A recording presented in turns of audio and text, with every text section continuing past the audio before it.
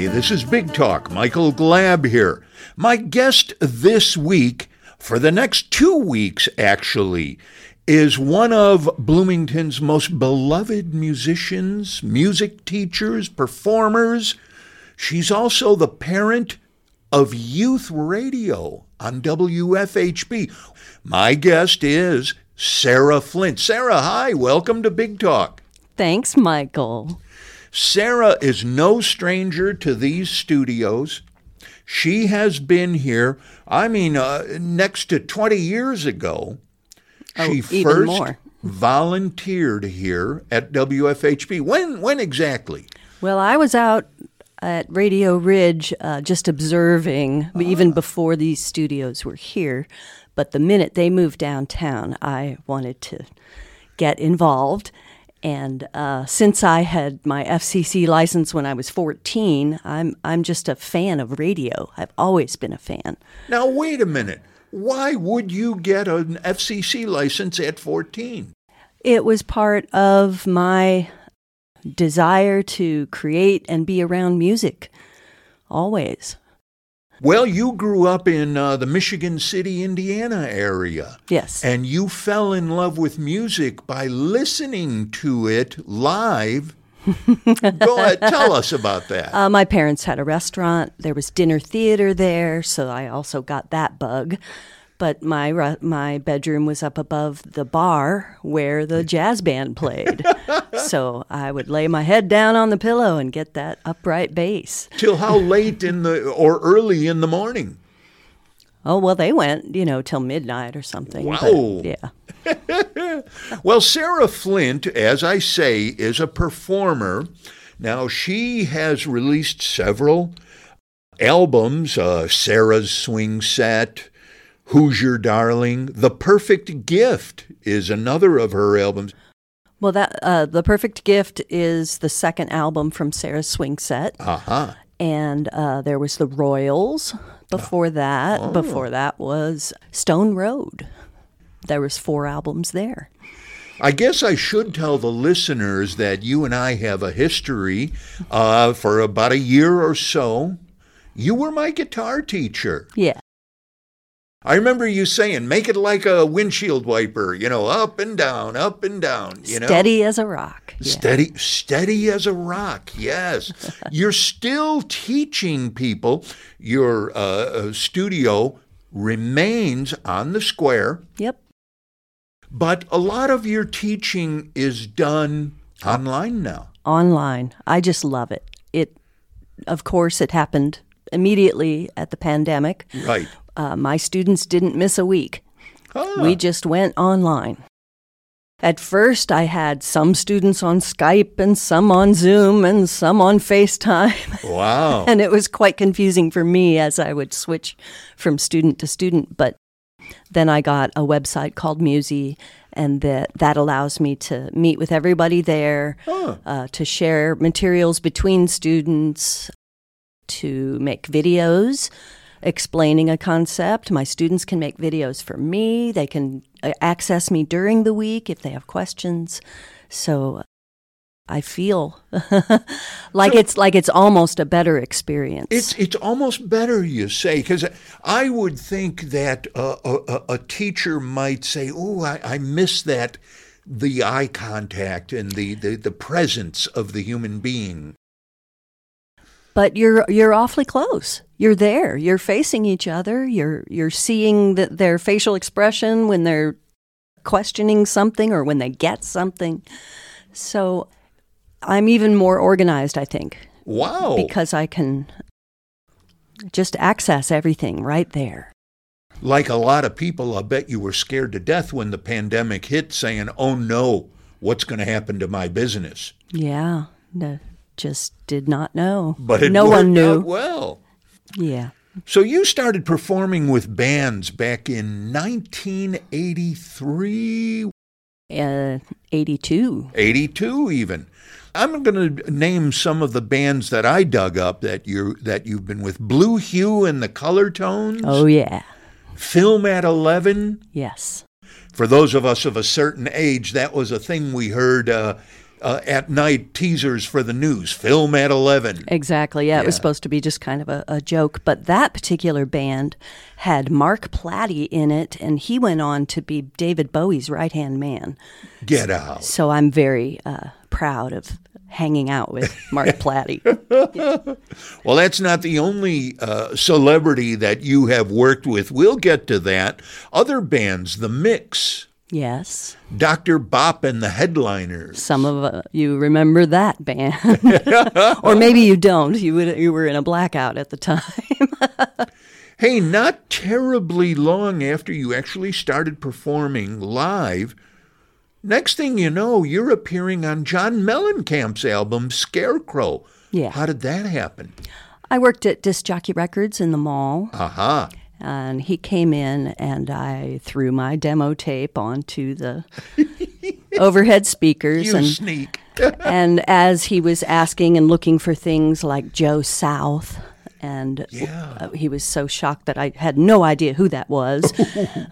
And made me feel bad about it, but that's okay. I agree that I should know about Joe South. But now you do.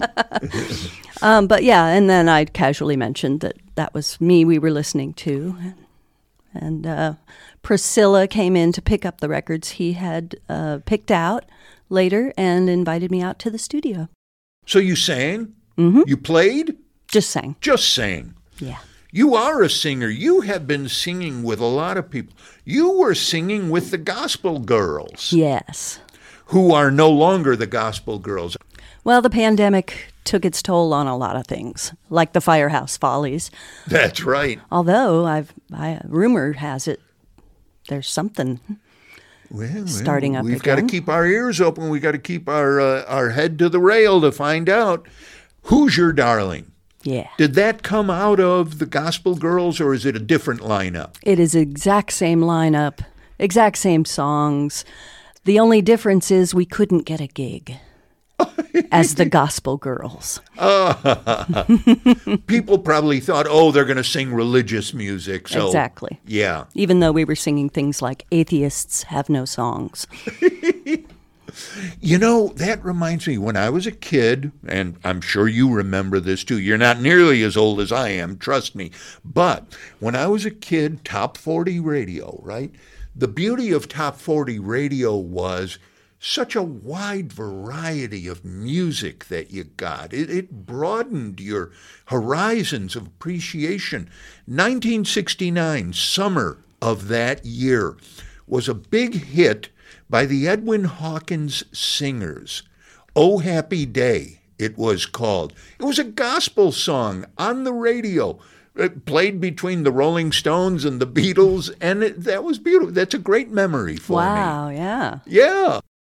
You lived in Florida for a little while. A tiny while, yes. A tiny while. And then you came back to Indiana. Via the Mediterranean. You toured the Mediterranean with your favorite songwriter. Yes, Tim Tryon. Tim Tryon. So you were an act. Yeah. We did, we entertained the troops. So we were, even though we were in Crete and Sicily and Italy and Spain and all those places, we were on military bases. How does one set this up? Who do you have to go through to be the one who goes to these bases? We had done this tours for the military twice. Before that was the Whoopee Cats. If you want to throw that one on there. There you go. Tons of bands. And the Whoopee Cats went to Greenland for 3 weeks. And then when we moved to Florida and things were kind of dying down there for us as a duo, I contacted Washington, D.C., and they sent, and that's how you get it. They send someone out, or at least 25 years ago, that's what they did. You came here then after coming back from Florida, and as you say, you were at the Blockhouse, the temporary home of WFHB. Yeah, it's still there. It's still out there on Rockport Road. Yep. Then you started hosting a program. Yes, the Breakfast Cafe on Tuesday mornings. What kind of music? Bonnie Raitt was my real go-to. Wow. But I probably overdid it a little bit at first. Oh. But yeah, just loved Southern culture on the Skids and La Odetta and Fried chicken. Yes, and gasoline. So you were doing that, and then you got an idea. Well, it just seemed so easy. You just start talking, right? You get on the radio, you play a song, you introduce it, you say the weather. A lot of the things are already written out for you, and for me as a singer, that's kind of my go-to. Somebody else has written the lyrics, and I just sing them, right? So the weather's written out there for you, and your sponsorships and things, and I thought this is really basically easy. Yeah, you just flip some switches, and gosh, I would love to hear little tiny voices, and I would love to hear what teens are thinking, and just it seemed easy enough that a kid could do it. What did you do about it? So I was a substitute teacher at the time, which gave me the access to kids, and then I also had some stepchildren to work with, and didn't do that very well at first. So that's why I became a substitute teacher, to kind of understand people younger than myself.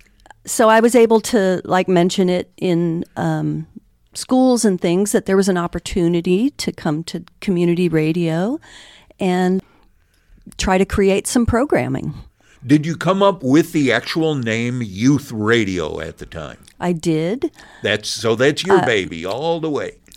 And then, a little while later, I found out there were youth radios all over the country. Uh-huh. I'm going to jump ahead briefly. Please. Because we got to go to the youth radio. It was a national radio convention, but there was a huge youth radio portion to it. Yeah, yeah. And I took 8 kids from Bloomington to San Francisco. What kind of things would you learn at an event like that? Well, Ira Glass told us about how to tell a story. No kidding. Michael Toms was there. That's just the people that I know our listeners might know who they are. Yeah. The kids, tell me about their excitement level about coming into a studio. Because I know when I was a kid, I was on radio when I was 13 and 14 years old. Excellent. And I just thought I was in charge of the world. Exactly. Because my voice is going out there. And you've got a voice, Mike. Do you find that the kids had that same awe of it? Well, and remember, 30 years ago, radio had a little more pull in the universe. Absolutely. So, radio was almost like being on TV, and of course, being on TV was everything. Oh, golly. So, yes, it was exciting for them to think that their voices might be heard, their ideas might be heard, their music might be heard. So they were excited. I'm trying to think. Back in the mid-'90s, because this is when this is all starting, even early-ish 90s, what kind of music would the 13, 14, 15, 16-year-old be listening to? It was amazingly varied. Aha. There were lots of the classic rock things, people reaching back into the 60s and 70s. Yeah. There were people that were jazz. Wow. We have a quite a rich jazz tradition here in Bloomington, and so a lot of people, kids, have been raised on that. Which you don't generally associate with kids. You generally think of 45-year-old people who have beards. Yeah. No. They would often surprise me with their choices. Did they bring their own music in, or did they go through our library? A mix of both. Yeah. Yeah. They would get excited about looking through the library, but then also they would haul in all their CDs. Yeah. Now, back then, was there a block of time, a program for the show, Youth Radio? About 95 or 96, we went on the air for an hour on Saturday, 4 to 5. So what would you have to do? I'm sure there were like 10 kids who wanted to go on the air. How did you weed them out, if that's the proper term? Oh, well, there weren't that many at first. Oh. It was kind of lonely at Oh. first. I had a couple of kids, and they would come in, and we'd create some station IDs and some join youth radio spot pieces because we needed to generate more interest. Put the word out. Yeah. And what better way than radio? No kidding. So here comes Saturday night. It's time to go live on the air, and I'm sure they were full of energy and nervousness and all that. Were you hanging over their shoulders to make sure they did things right? I was petrified. You were petrified.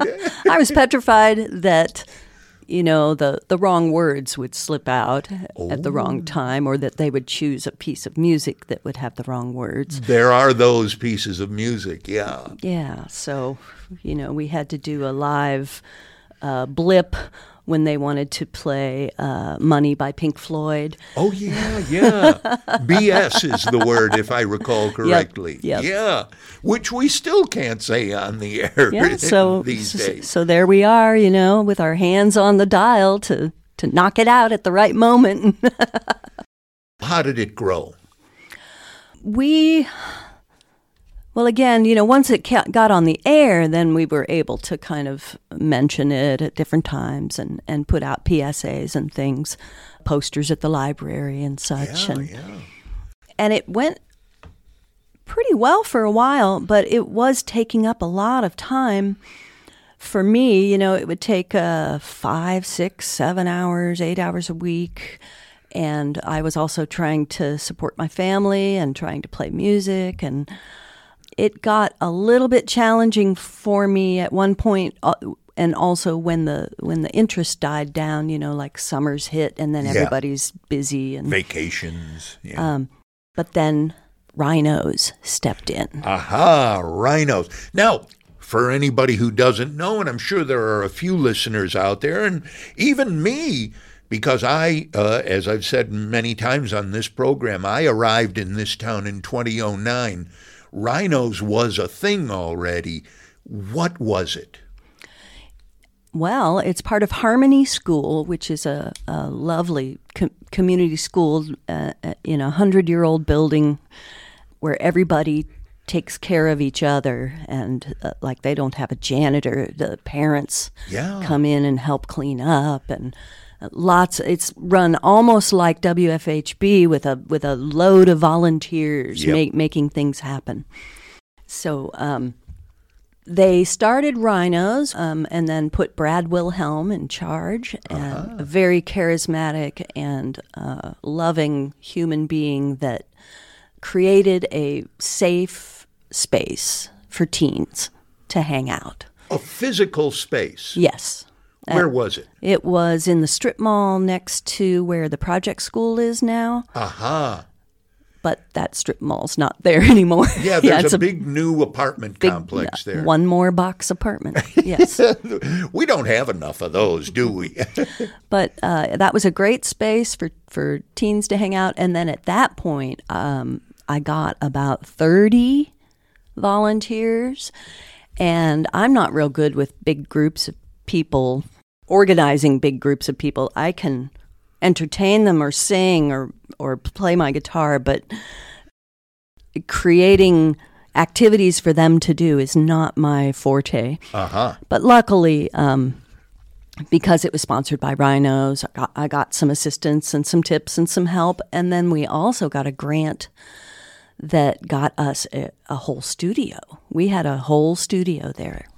At Rhinos? At Rhinos. Okay, so the physical space where Rhinos was the actual place where you were either recording or going live?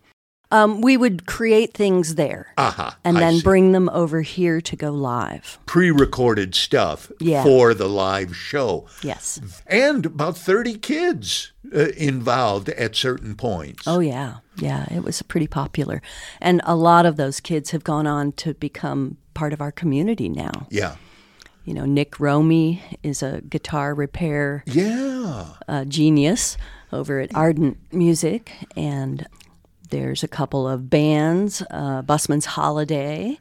Oh, I love those guys. I've had them on the show several times. They're a couple of my favorite guys. Yeah, and I'm probably leaving out so many of the kids that have grown up and become part of our community now. So when you were doing this, youth radio was your baby for a while, and then of course, you had help from Brad Wilhelm and Rhinos. How much time were you devoting to this each week? A lot. Yeah. You know, if you have a 2-hour meeting after school 1 day a week, you have to prepare for that, and then they create little things, and then you have to listen to them and maybe check or edit or have them redo it if the levels weren't right or things like that. So, yeah, it takes a lot. Were you a taskmaster? No, and if I was, it probably would have been more efficient. But it took me a lot of time, just because I'm not very organized. Well, I know you as my guitar teacher. You were very patient. You didn't clunk me over the head. You didn't hit me over the knuckles with a ruler or anything like that. But you would say, do it this way, the rhythm.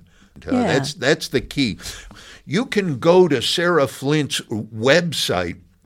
And by the way, if you Google Sarah Flint, don't be confused. This Sarah Flint does not make luxury shoes. I don't. There is a Sarah Flint in this nation who makes luxury shoes. I think you wear comfortable shoes, don't you? I try to. Yeah. What's your website? SarahFlintMusic.com. And you can sign up for lessons. Yes. You can buy albums. Yes. You can learn about Sarah. A little bit. A little bit about musically, at least. Yes. Music is basically everything to you. On my website, I also have my little section about yoga and meditation. So that's another personality of my Sybil selection. Yoga and meditation. But in a way, can't music put you in a trance like yoga? Very much so. I am now working on, I have a harmonium, which is a droney keyboard, old-fashioned instrument from hundreds of years ago. It's got bellows, so that's how it runs. No kidding. And it is designed for a joyful music celebration called kirtan.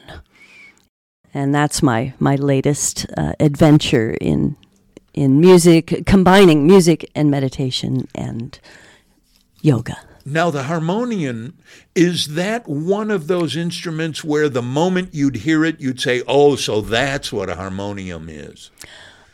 Perhaps you might confuse it with a pump organ. Oh. Yeah, because it's just an itty-bitty pump organ. How many instruments do you play? Well, let's see. I've got the harmonium now, thanks to Nourishing Heart Yoga. They're loaning it to me. Do they actually make those things still? Harmoniums? Yeah. Okay. Yes. All right. So you play the harmonium. And then guitar, ukulele, flute, and that's probably about it. I think that ukulele in the last, should we say 15 years or so, there's been like a rebirth of the ukulele. It's a glorious instrument. It's easy. It's simple to carry around. It can play any song that a guitar can play. Right. In its own sort of simplified way. Yeah. But it makes it easy to learn, and it's not so hard on your fingers. So it's a delightful instrument. It's always joyful. Every once in a while, I see people who are guitar players, and they, on social media, they might put on a picture of their fingertips. Mm-hmm. And boy, I see those calluses there. And It's just, you too? Oh, yeah, you can see it. There's actually grooves in the tips of your fingers from the strings. Yes. The price you pay to be a musician. I can't feel a puppy's fur with my left hand, but I just pet the puppy with my right hand. I remember talking to a guitar player once. I go, this stuff is hard. I was just learning. And he says, guess what? The farther you go along, the harder it gets. I would have to agree. Yeah. I, however, when I'm teaching guitar, I look for the simplest road so that people have success in their learning. And the more I learn, the more I find tricks to make it simple. Like I was telling you a little while before we started about doing an open tuning, and then you just bar all 6 strings, and you don't have to be involved in hiding in making sure that every string is ringing while you're pushing down some and not pushing down others, and turning your fingers into a pretzel. Yes. And for those of us who aren't guitar players, listeners, barring means you use the one finger and you cover all the strings on a fret. Yes, and now it's as if I've learned a new instrument because I'm studying Joni Mitchell's songs. None of them are in normal tunings, which I did not realize until recently. She's an open quarter? She created over 50 open tunings. So her system is unique, and that's why her songs sound so unique. And when you try to play them with a regular guitar and regular tuning, they sound flat and dumb. Yeah. And I just thought, those aren't good songs to play or something. But now that I've discovered this open tuning system, it's as if it's a whole new instrument. Tune in next week for the second half of our chat with musician, teacher, performer, and founder of WFHB's Youth Radio, Sarah Flint.